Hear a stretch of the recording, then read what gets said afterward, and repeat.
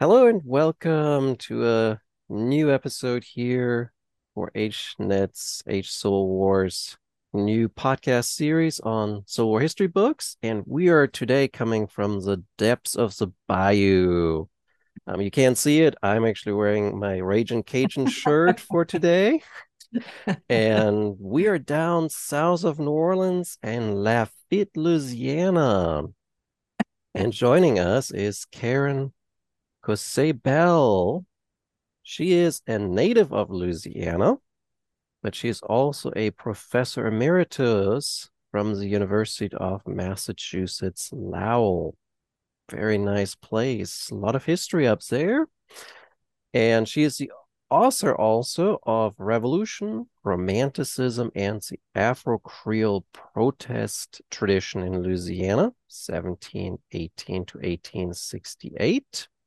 And today we are going to talk with her about Creole New Orleans.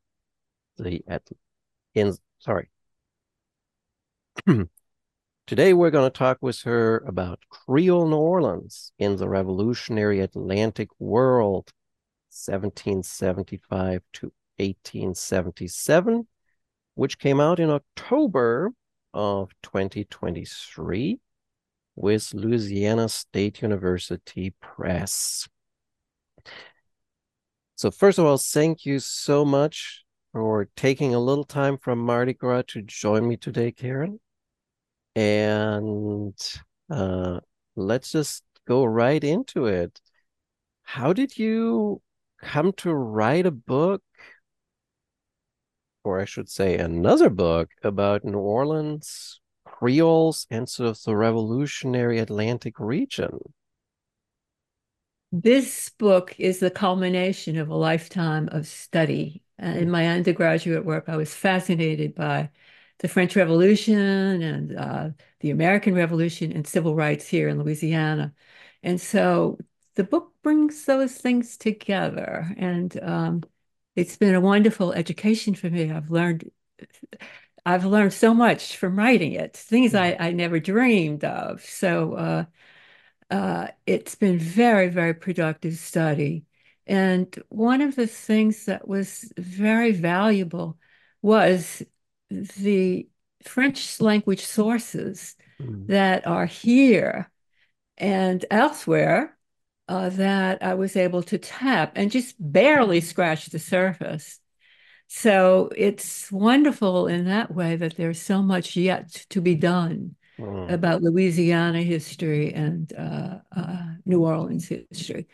When I was at the beginning, I read a book by Vincent Harding. I don't know if you've ever heard of him. He published a book in 1981. mm, And the title of his book was There is a River, The Black Struggle for Freedom in America.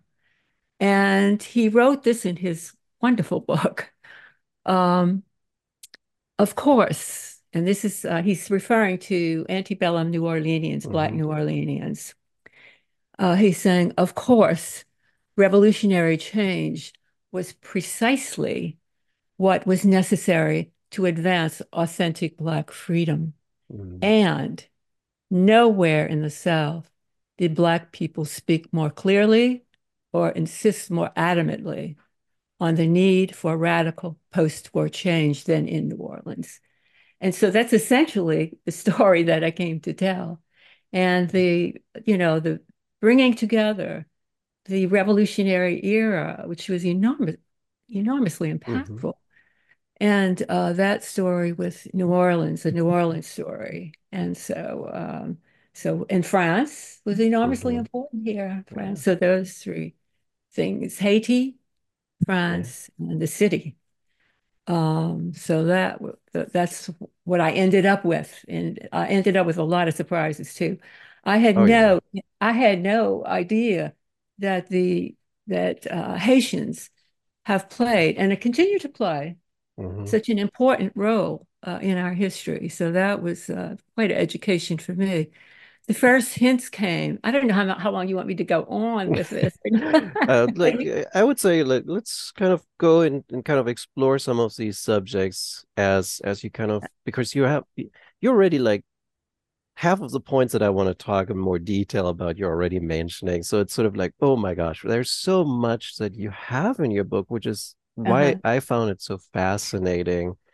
Um, but let's talk first about the source material because I think that really like it's the first thing you say in the book, and it's one of the first really kind of important aspects that we have, right? So why do you think previous scholars just didn't pay attention to these French, Francophone, like materials? Like, why not? Like it like for me, I'm looking at it, it's like it should be a no-brainer that you touch this stuff. It's Louisiana, it's a French former colony. Uh-huh. Well, it's the language barrier, of course. Mm, It's absolutely the language barrier. And ideally, someone who wanted to really dig in more deeply than I did, mm, Spanish, French, and English are the languages, you would mm, ideally want to speak. So right. it's quite a challenge. And I mean, in recent years, it's gotten worse That's because crazy. language education Hmm. uh, is come under considerable uh, I mean, the language departments. And Yeah, so it's not seen. In fact, it's seen in some areas as being subversive to speak a foreign language, huh? yeah, yeah. In some Especially areas with in this certain country. languages. Yeah, Yeah. yeah. So given all of that, I'm not hopeful that things are going to improve in the future. Mm, yeah. But let's hope for the best. Yes. Before the interview, we already talked a bit about the we let our pessimist side out a little bit before Right, the right, interview. So, right. Yeah, yeah. but it, I totally agree. Like it's graduate programs should do a lot better with sort of language education in kind of Requirements. and requirements because it I would is say. really Yeah, important. right. Now we're like where did you find these? Like, were these documents all in Louisiana, or did you have to travel to like France itself to actually find these sources? Some of, some of it I traveled to France, which was Mhm. wonderful. Oh yeah, Made Paris, several right? trips. Yeah, several trips, but the northern coast, Oh yeah. what do they call it? The armored. Like Normandy. No, no, north of that, where all the corsairs, Oh, their the ship. Breton, Ah, and Bretagne. um, so it's beautiful, so varied. Mm-hmm.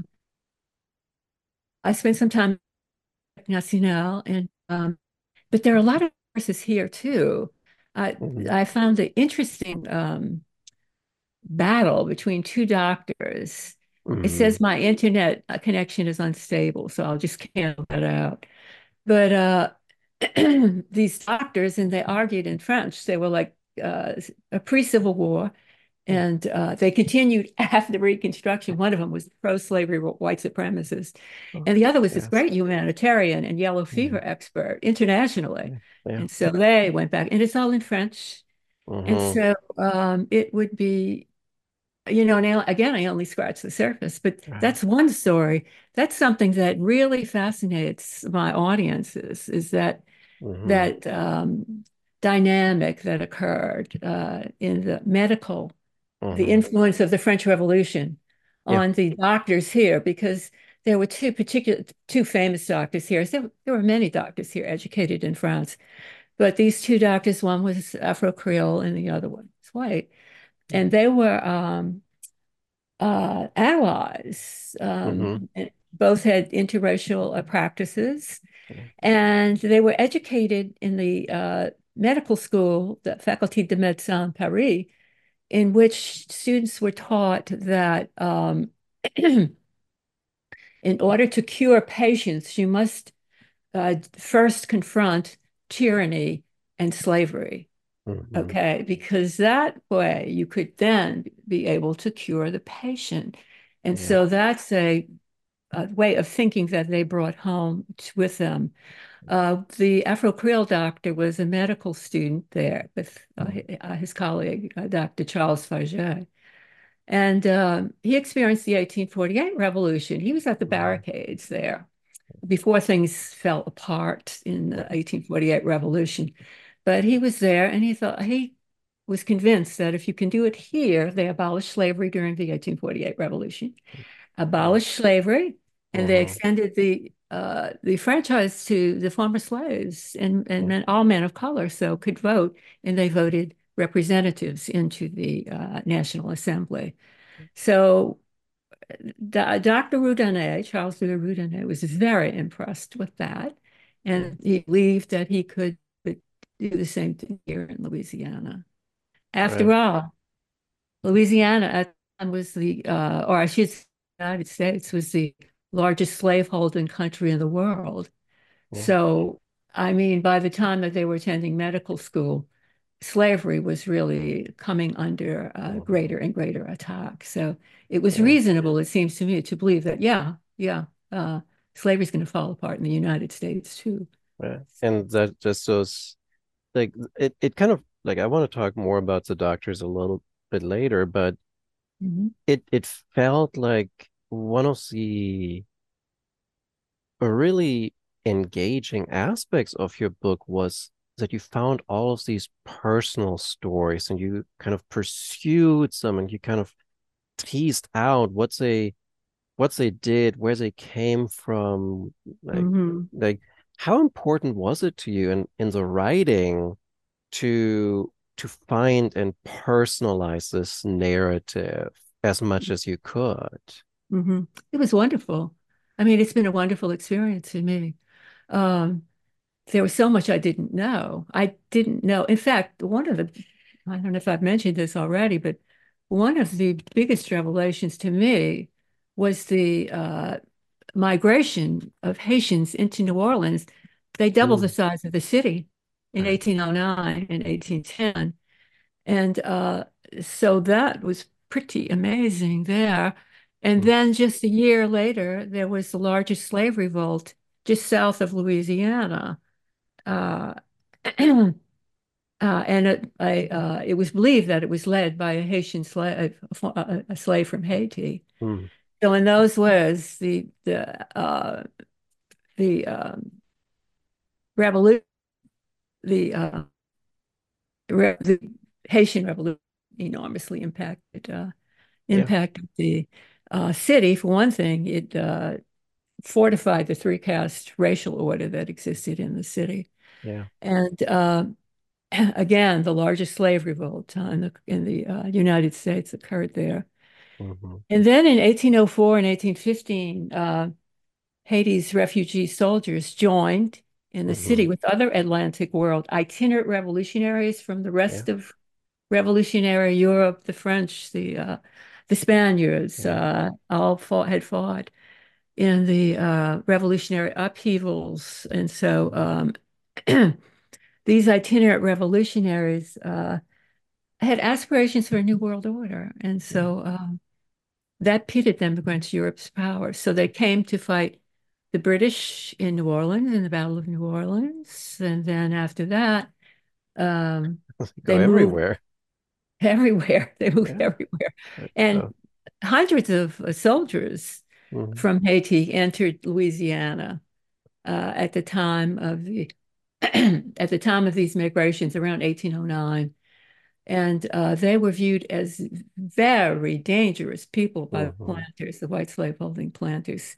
And if And I so, may intercede there, because that group was really fascinating because you had like I think it was the Keene family where it's like they lived in Saint Domingue, which was like Haiti's and then they go to Jamaica, uh, mhm, and then they they come fled to directions. yeah, then they've come to to Louisiana, smuggled in through Lafitte's pirate network, and then appear here and assume a community leadership role. And it's like part of me as I was reading this was like, how did you find this? How did you find all of these details of like where they went, how they stopped, and like just Lafitte, like you would think like he's engaging in illegal stuff. There wouldn't be records of it. How did you find all that?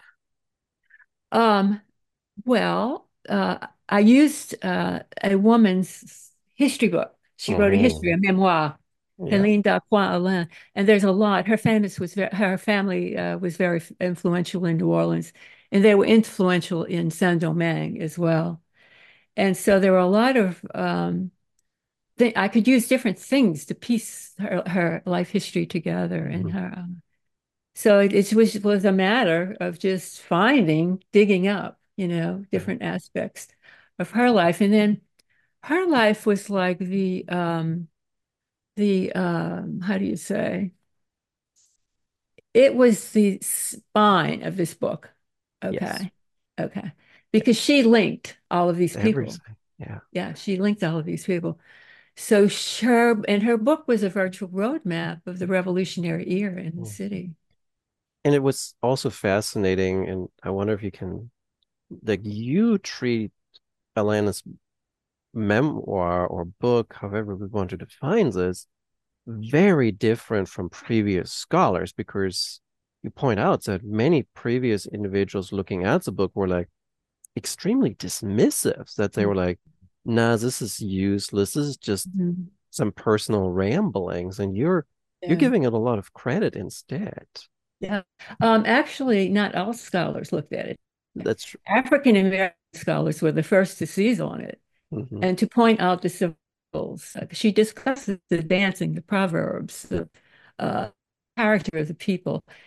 She describes some of them in great detail. An African woman was a member of the household uh, who fled the revolution, uh, right, their family. Hmm. And so, and remain, they will remain life with them. And a free woman of color from actually New Orleans who was sent to Jamaica to help support the family. But again, there are fascinating descriptions of these people, and Hmm. also the culture in the city. She's described that, Congo Square and how fascinated she was with the African peoples, the Hmm. various peoples from different nations, Hmm. African nations. And one thing she studies was Moreau Saint-Méry. I don't know if know him, but he wrote a voluminous history of the Haitian Revolution right on the eve, a voluminous history of Haiti, rather, Saint-Domingue, I'm sorry. A voluminous history of Saint-Domingue. Her family was in that history. And so I Hmm. found information in there. Yeah. And she studied it and she read it and she copied 39 pages of that book into her own book. Hmm. And it dealt with the Africans and African Creole Hmm. folks. And so it was like she saw in that book uh, New Orleans and all the different African Hmm. peoples and such, and their customs and their Yeah. religious practices too. Uh, so that was very interesting. The mesmerism, the mesmerism, spiritualism, different that were practiced, likewise practiced in Haiti, I should Hmm. say, Haiti, Yeah. Haiti. I'm sorry, Saint Domingue. And so that's pretty interesting. And Hmm. so African scholars, Black scholars, like I mentioned Charles, maybe I didn't, but he was an scholar writing in 1930. He published his first book. And in that, he, you know, got a book and thought and remarks. And John Blassing, I don't know if you're familiar, you might have a study. Yes. You want to take a look at that for sure. And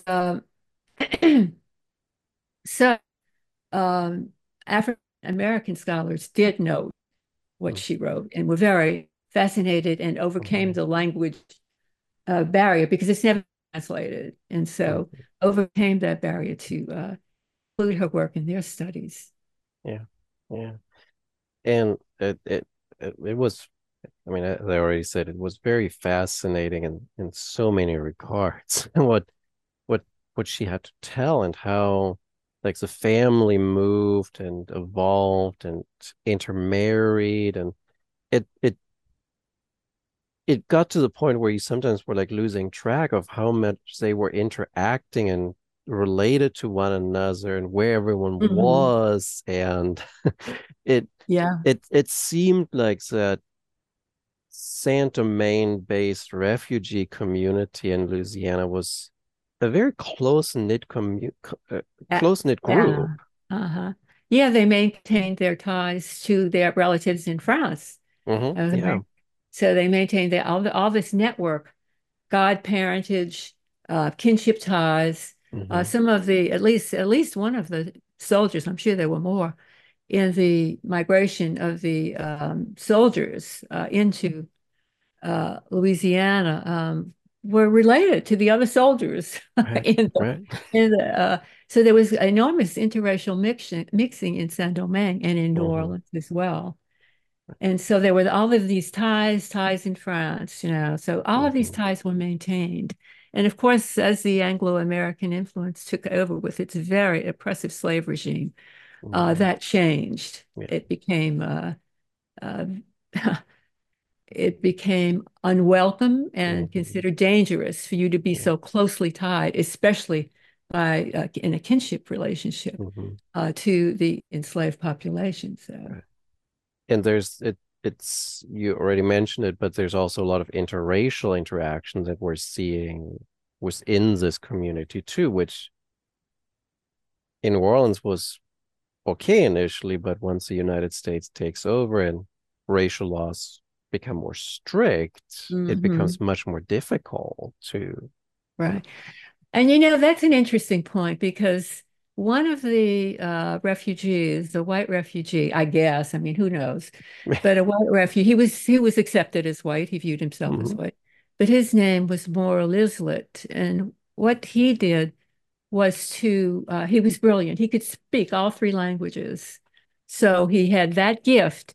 And the That is a territorial gift. governor at the time of his entry recognized immediately that he was just the man he needed to sort out the legal system in Mhm. Louisiana because he could speak, it was just a babble of the Right. different languages, civil law, Hmm. common law, Spanish, French, Yeah. English.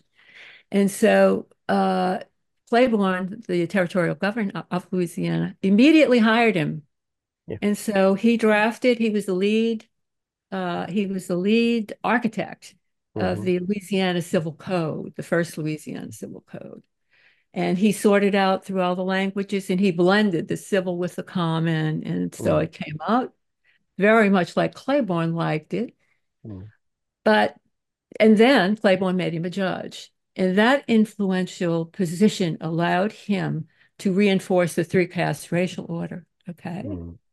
Right. And so that protected the free population of color to which many of the refugees, to whom many of the Hmm. refugees were related, and Yeah. possibly himself. Yeah. But it gave the free population of color the ability, many of the rights of citizens, Hmm. they could uh, uh, charge, they could, how do you say it? They Uh, like bring lawsuits, right? And right, bring lawsuits, yeah. right. And acquire property. Hmm. And so that by the time of the Civil War, Louisiana's free population was by far the richest in the United States. Yeah. So Yeah. that was a very big, they could acquire, enter into contracts and acquire Hmm. property and uh, make contracts, testify in all sorts of cases, even against Hmm. whites. So many of the rights of citizens were accorded them by virtue of his decision. Right. And so and I thought that nothing was extended to the slave, to the enslaved. But I'm beginning to think that that's probably not the case, Oh. that the Latin European, some aspects of the Latin European laws were adapted and also Oh. benefited the slaves. That's a So good research project for the future. exactly. And in fact, Huh. I'm getting ready to go to the Louisiana Historical Association And the way that I'm learning about this is see these students, these three Yeah. students who are investigating that topic. And I have some questions for them to see Oh, where how are that they? Where do they study? At LSU or slavery. Oh, no, you're those three students you're thinking about. I can't think off the top of my head, Oh, the no, conference is coming up in about a month yeah. or so. I was gonna say, So, say hello to like Mike Martin and Mary Farmer Kaiser if you run into them. They this were I'm at sorry. Mike Martin was the kind of very influential person at University of Louisiana when I was Oh, there. okay. Yeah, Okay. he was the God, did he run the it's gonna be embarrassing being on tape saying this, but I think he ran the yeah, either ran a Louisiana Study Center or the journal and organization for like a few years. No, I'll So definitely. And that's at the yeah, university. That's at Life. Yeah, yeah. He's Okay. not Let's see. sure. Were you at Lafayette then? Yeah, yeah, Yeah. Okay. yeah. Okay. I was down there, not LSU. Okay. Yeah, I was Judy Gentry's student. Okay. Okay. Yeah, Yes, I know her. yeah. She's well known.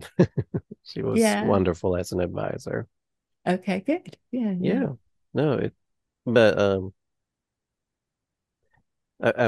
I will keep an eye on that. That sounds very interesting as a Uh-huh. topic.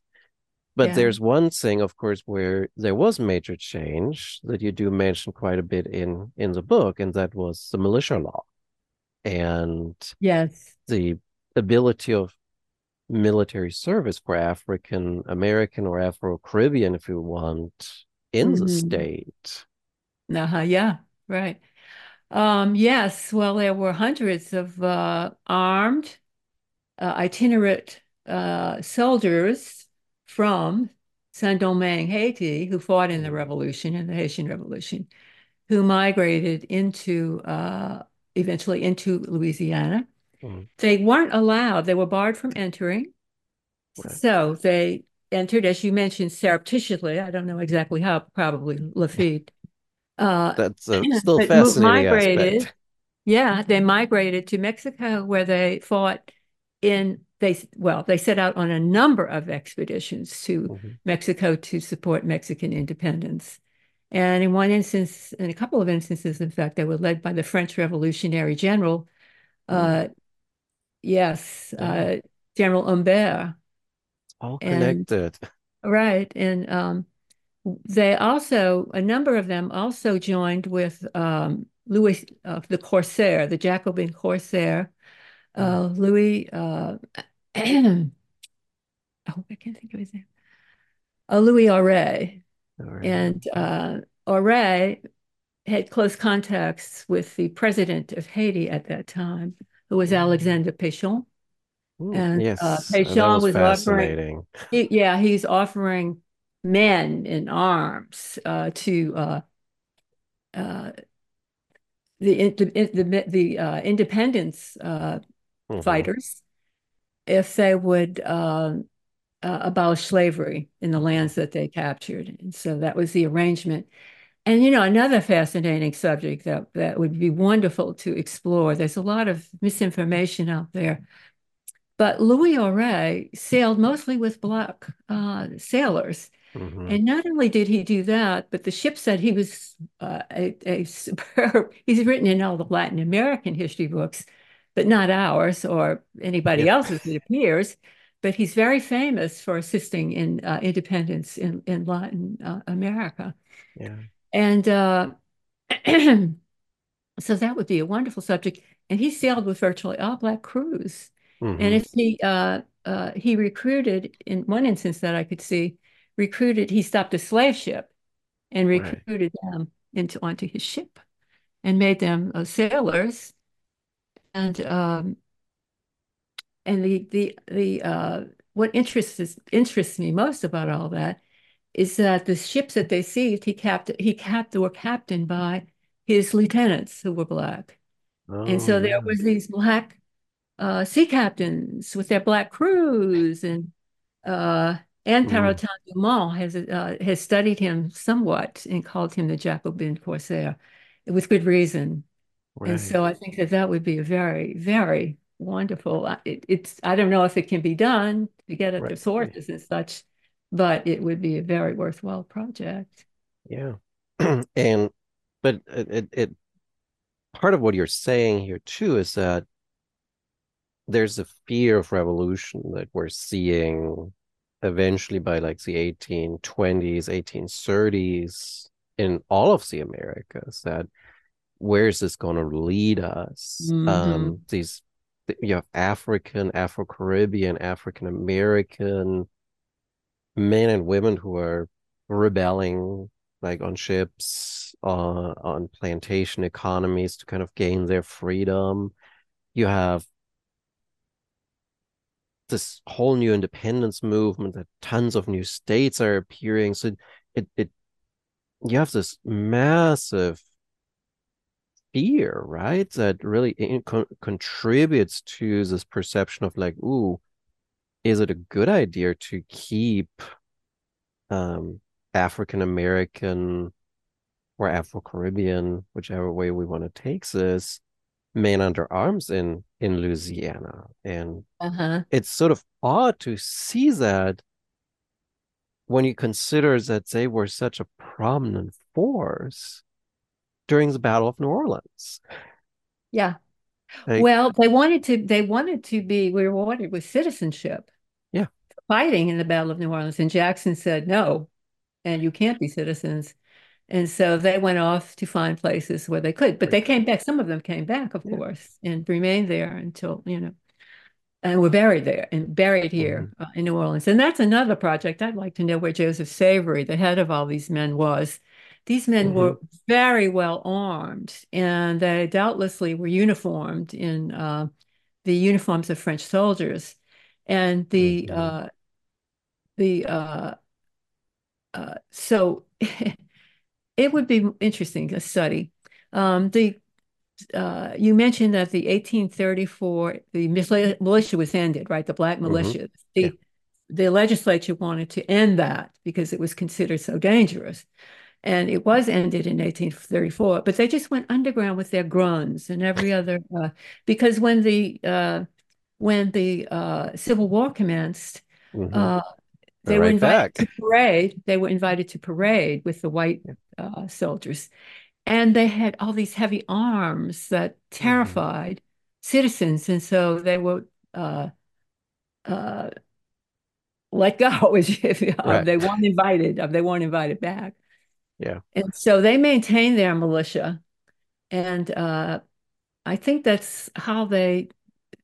was an important protection for them. And Hmm. absolutely. And not so much that they knew it was a protection, but I think other people knew it was a protection too. Hmm. The militias were ended in 1834, and that is exactly the year that their important ally who got them into the Battle of New Orleans in the first place, Charles Louis, I'm sorry, uh, um, Daquin, Louis Yeah. Charles Daquin. It was his uh, pressure that Hmm. got Jackson, and of course Jackson could see, that they were recommended by other people to these soldiers who were so successful. Hmm. And so that together with Savory's recommendation, and in this struggle, the whites accused Savory of being black, and so of course that was a very, but he apparently it had no effect on him. He was well Yeah. connected, Yeah. and so it just appears to have rolled off his back, and he remained Mm. successful. Yeah. And when he died, that ended the militia, the Right. Free Black Militia. Yeah. Although again, they remained, yeah, wedded to their arms and Kind of took like an care of their interesting own. underground movement to study of Yes, like the yes, rebelliousness, but yes, not outward so much right, rebellion. right, But I also right. found fascinating that I forget when it was, like I think it was like 1835 or so. You said that Jackson comes back and he actually makes a point of meeting with those veterans of his who were African. Yes, yes. That's 1844. he was Oh, coming back that close for by a to decade. he was coming back. Jackson came back to visit friends. He made Yeah. very good friends in New Orleans. And he there was the monument to Jackson, the horse Hmm. Jackson Yeah. Square. Yeah. And so he came back for that. And yes, I mean, men-at-arms appear to develop very strong ties with one Yeah. another. Yeah. And so that was the case. And Jackson is described as weeping Mm. at meeting them and this recollection of Yeah. their success. I Right. mean, yeah, his success at New Orleans. And Savory, well, Savory was dead by then, Hmm. but Savory was very important. Savory and Daquin together were very important to the success at the Battle of New Orleans. Yeah. So Jackson, I know, always appreciated that. I'm sure he did. Right. I mean, we don't want to go too far with Jackson, and like, I think it's important to keep in mind that this is sort of a brotherhood in arms that Exactly. forged this, because I mean, Exactly. Jackson is a slaveholder and Exactly. does very Yes, bad things towards Native Americans, but exactly. they're And, glimpses. and actually, you can read that back in history because the Savory family and the Daquin family were Hmm. closely allied in Saint-Domingue. Right. And if you look at the population distribution, I mean, 90% of the population in Saint-Domingue was African. Yeah. And so that these Daquin and Alain, they formed a fellowship there as well, Right. given what they were facing in Saint-Domingue. Yeah. Yeah. The hardships that they had to overcome. Um, let's see here. I let's pivot over because you already mentioned them, and I do want to talk a little bit about the graduates from Paris Medical, because I thought Oh, so yeah. that was just again like the whole, like everything about it. I have to admit, I was not, history of medicine is not my area. I have not read much about it, but it was just fascinating to have these French educated doctors who see equality in France. They're not treated differently over there. Yes, yes, Come right. back and like do like phenomenal things to improve the lot of everyone in the Hmm. city, or in Hmm. the region, I should say. Hmm. Yes, right. Yeah. Yeah, it's amazing. Dr. Fauché, in addition to his work in yellow fever, which was amazing, and again, he was internationally recognized for that, was also introduced anesthetic into women's Mm-hmm. labor room.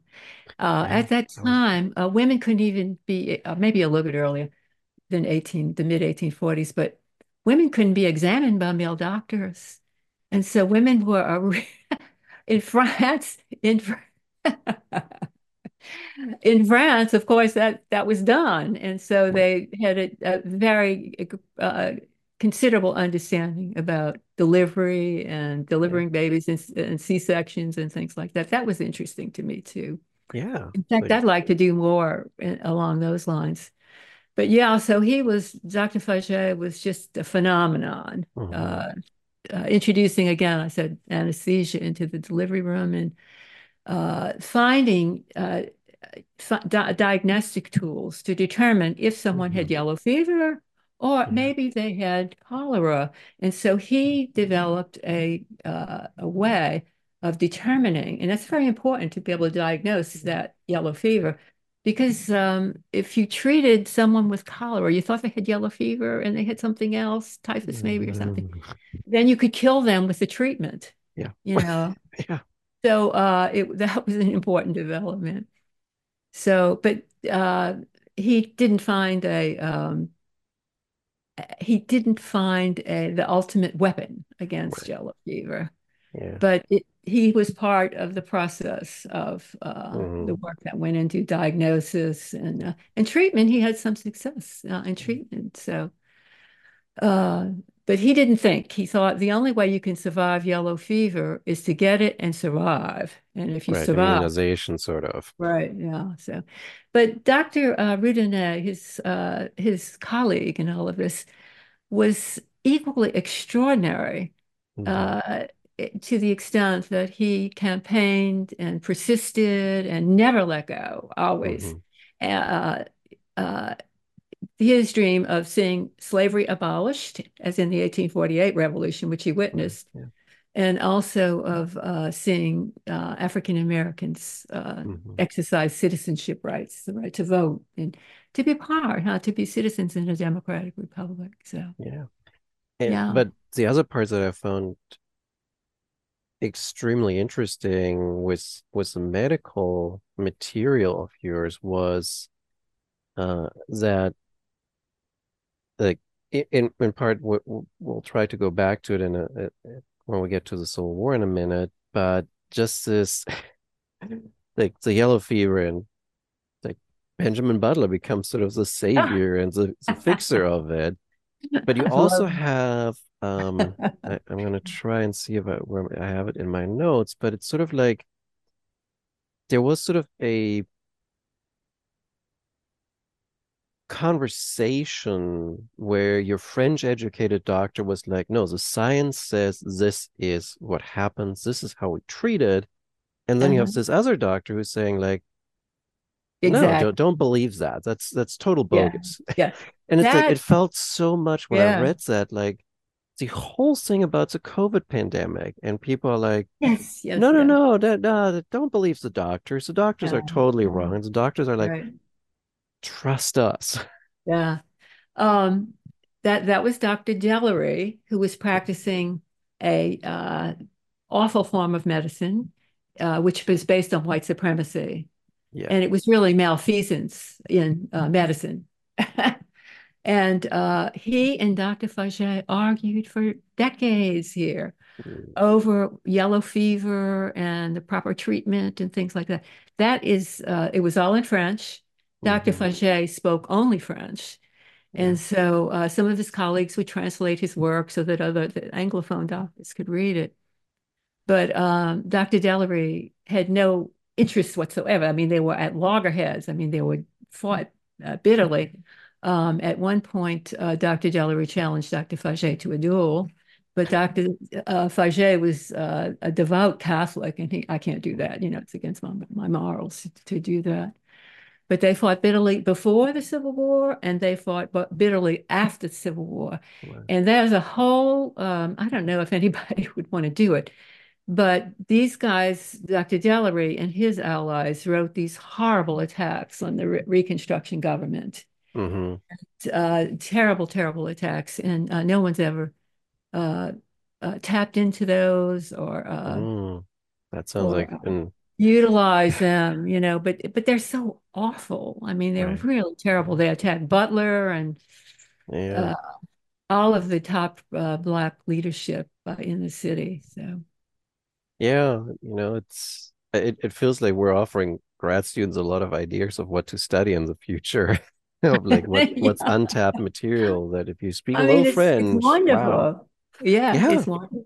And it's like, when like I remember my professor colleague of mine in Middle Georgia who was like, everything has been told about the Civil War. Oh.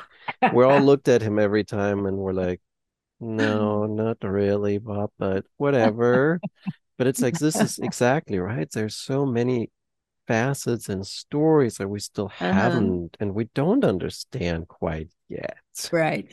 That The other that's the the other thing that Dr. Faget did was to practice interracial medicine. Yeah. And I so was gonna that he ask that. treated the nuns, the Haitian the Haitian Revolution's refugees. Mm-hmm. Some women formed a Black convent in New Yeah. Orleans, and that was Dr. Roudenet's one of his charities. He devoted himself to Mm-hmm. that and helped to found the Order of Nuns.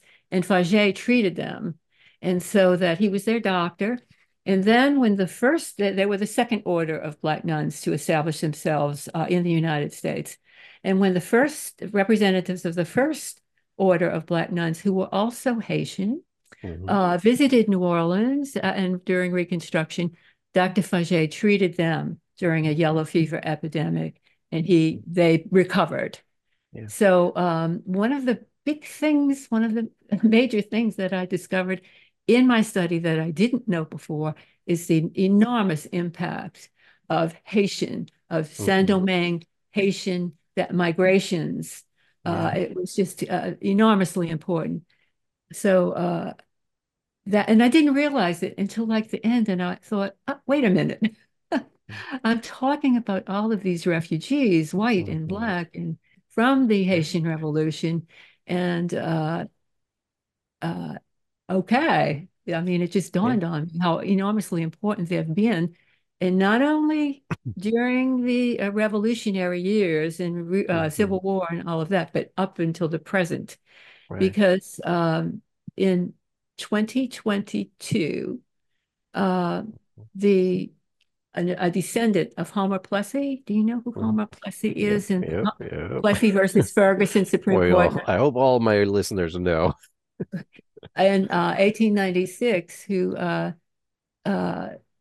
declared a Louisiana law valid, the Plessy versus Yeah. Ferguson case, which segregated Hmm. persons on railway cars.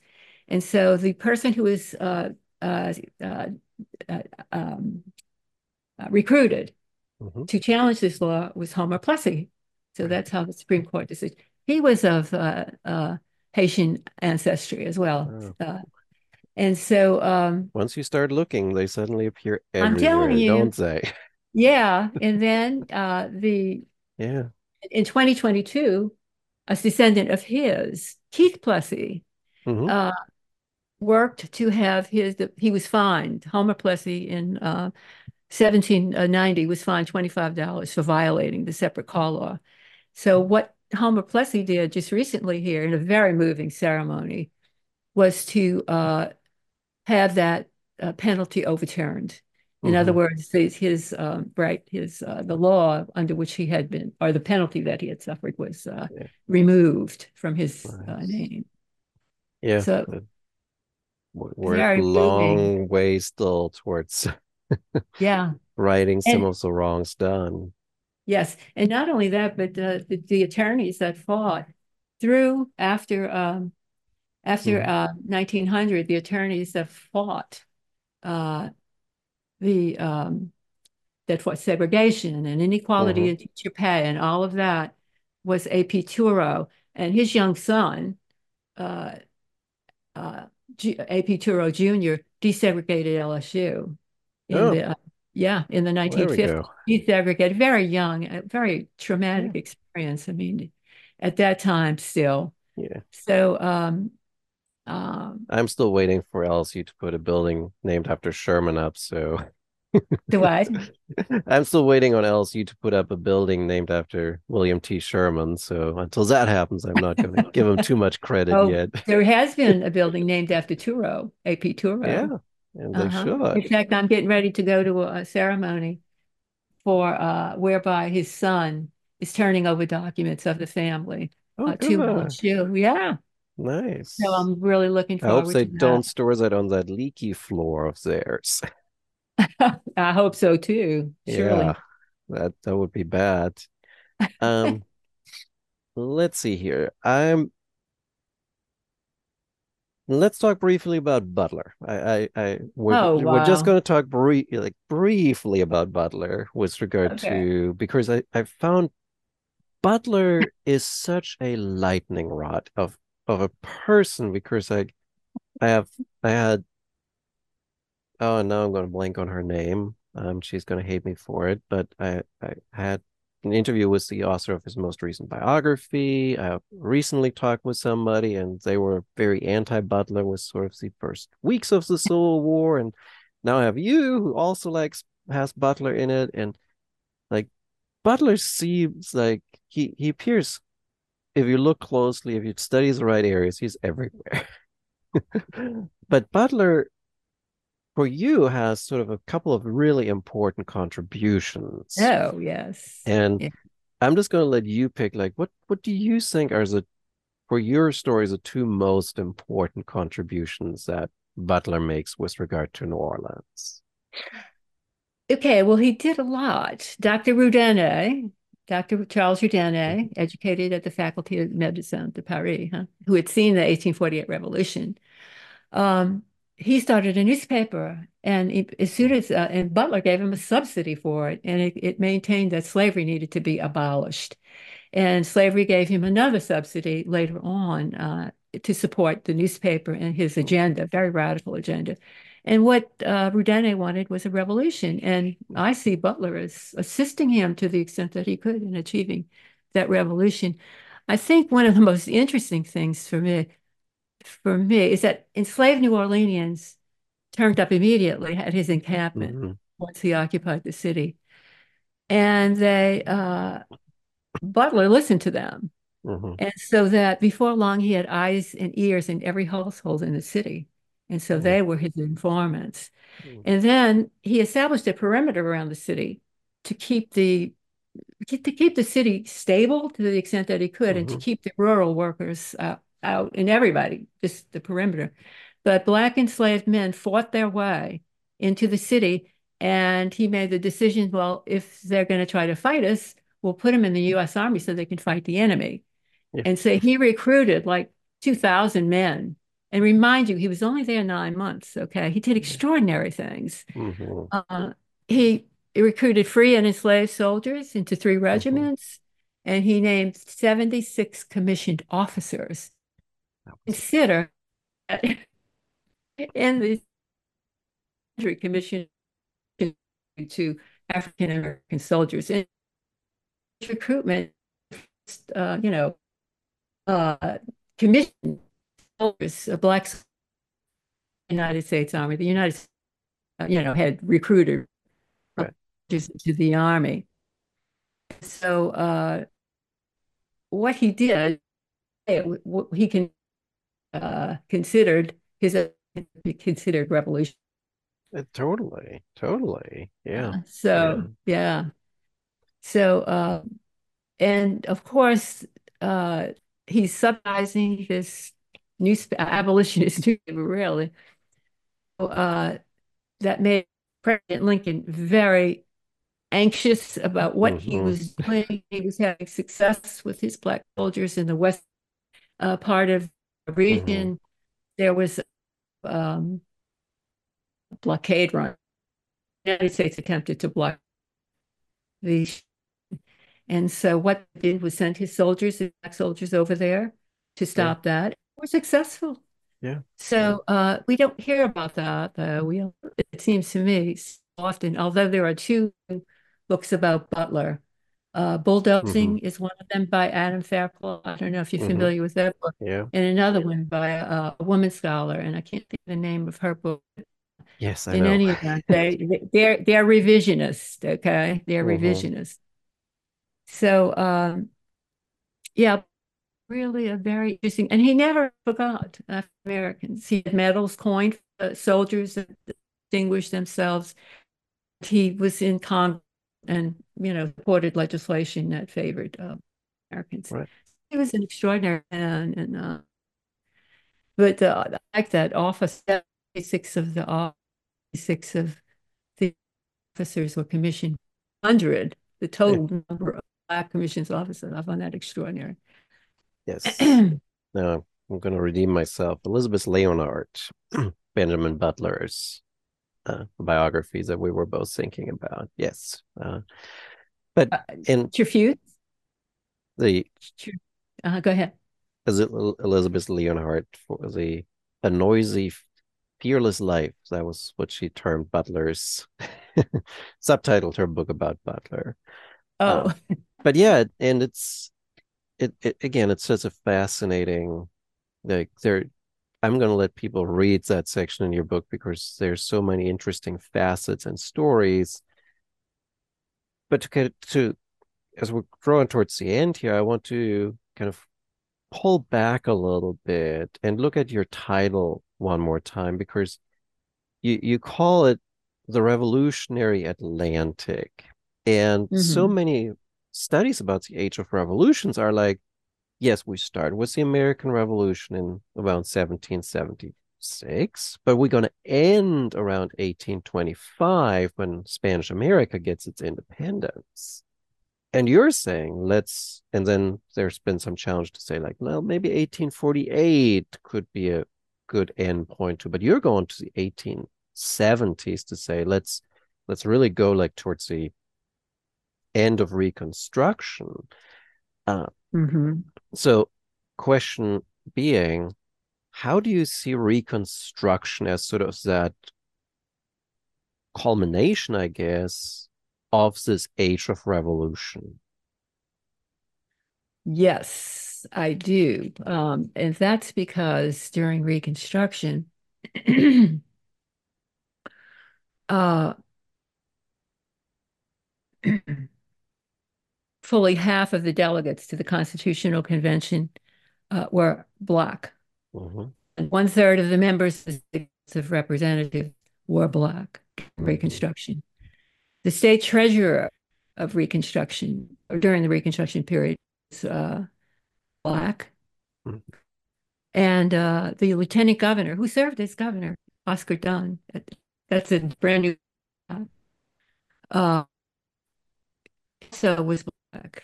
And a close mm-hmm, ally of Ulysses S. Grant, know that. So this new sheds light on all of that. Is Brian Mitchell is Monumental is the title of the book.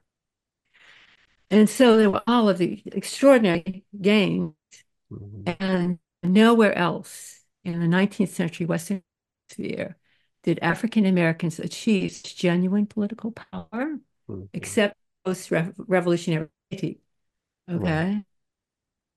So, in that sense, I would say that I am justified in considering their things revolutionary. Uh, there's other things in their constitution. You were an oath of office to accept the civil equality of all men, Mm-hmm, all citizens equal access in places of accommodation. Uh, mm-hmm, Orleans was the only city to desegregate public schools, which 7 years. mm-hmm, They established an interracial metropolitan police force. In 1869, they had chartered university, which is present, and in a middle school as well. mm-hmm, And it was run by none other than Dr. Charles Louis Benet, the famous Dr. Benet, trained at the uh, Paris, the Faculté de Médecine de Paris.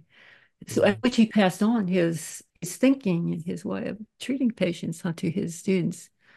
So, I think that that's qualifies. I think that that mm-hmm, qualifies all of these things can be considered revolutionary.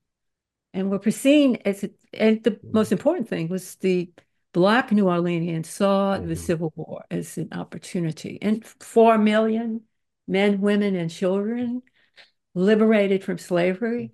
I mean, when you look at the large picture here, I know that there is a objection to considering, yeah, to considering all of this revolutionary, but I'm hoping that I'll change that view because I don't think it's proper in this, or applies rather to Louisiana, let's Right. say.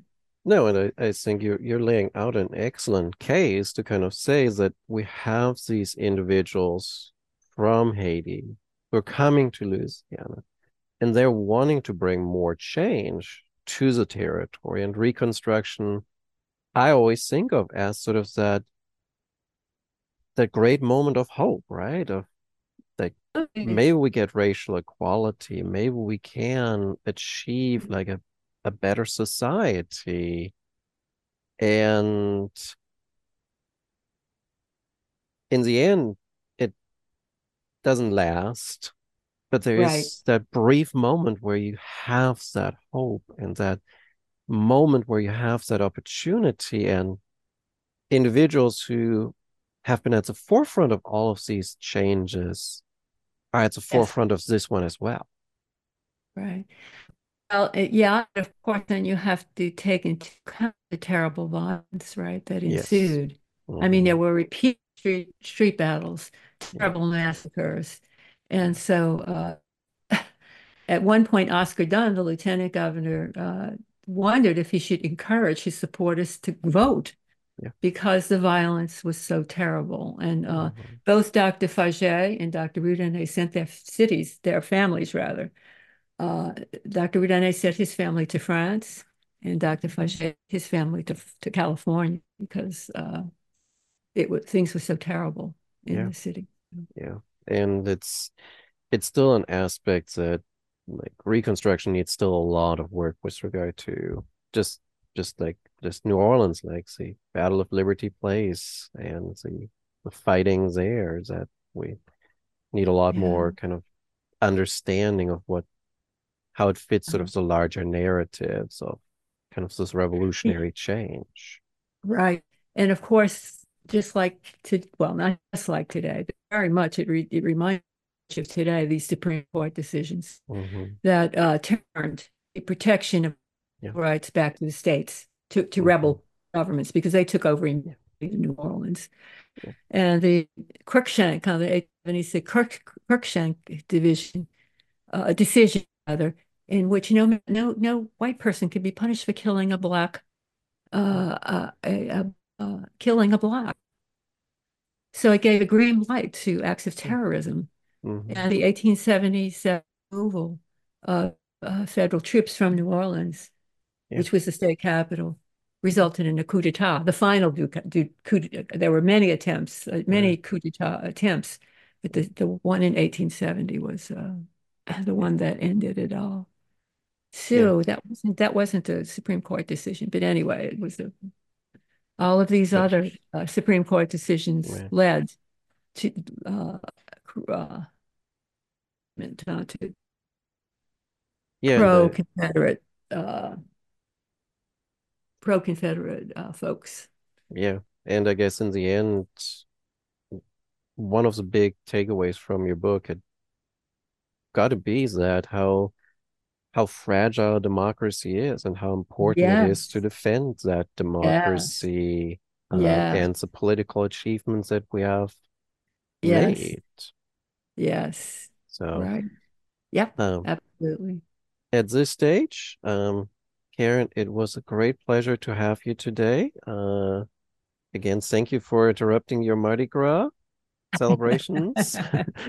Thank you. um, It's been a real pleasure for me too. Thank you so much. it's if you're interested in the book for my listeners, it's Creole New Orleans in the Revolutionary Atlantic, Let me show a picture. 1775 to 1877. It is available at LSU Press and other places as well. If you're watching the video, Caryn has held up a book copy Beautiful of it. cover. It's a beautiful cover, actually. I'll put that into my thumbnail for the episode as well. Oh, great. Um, with that, Caryn, thank you so much. Thank you.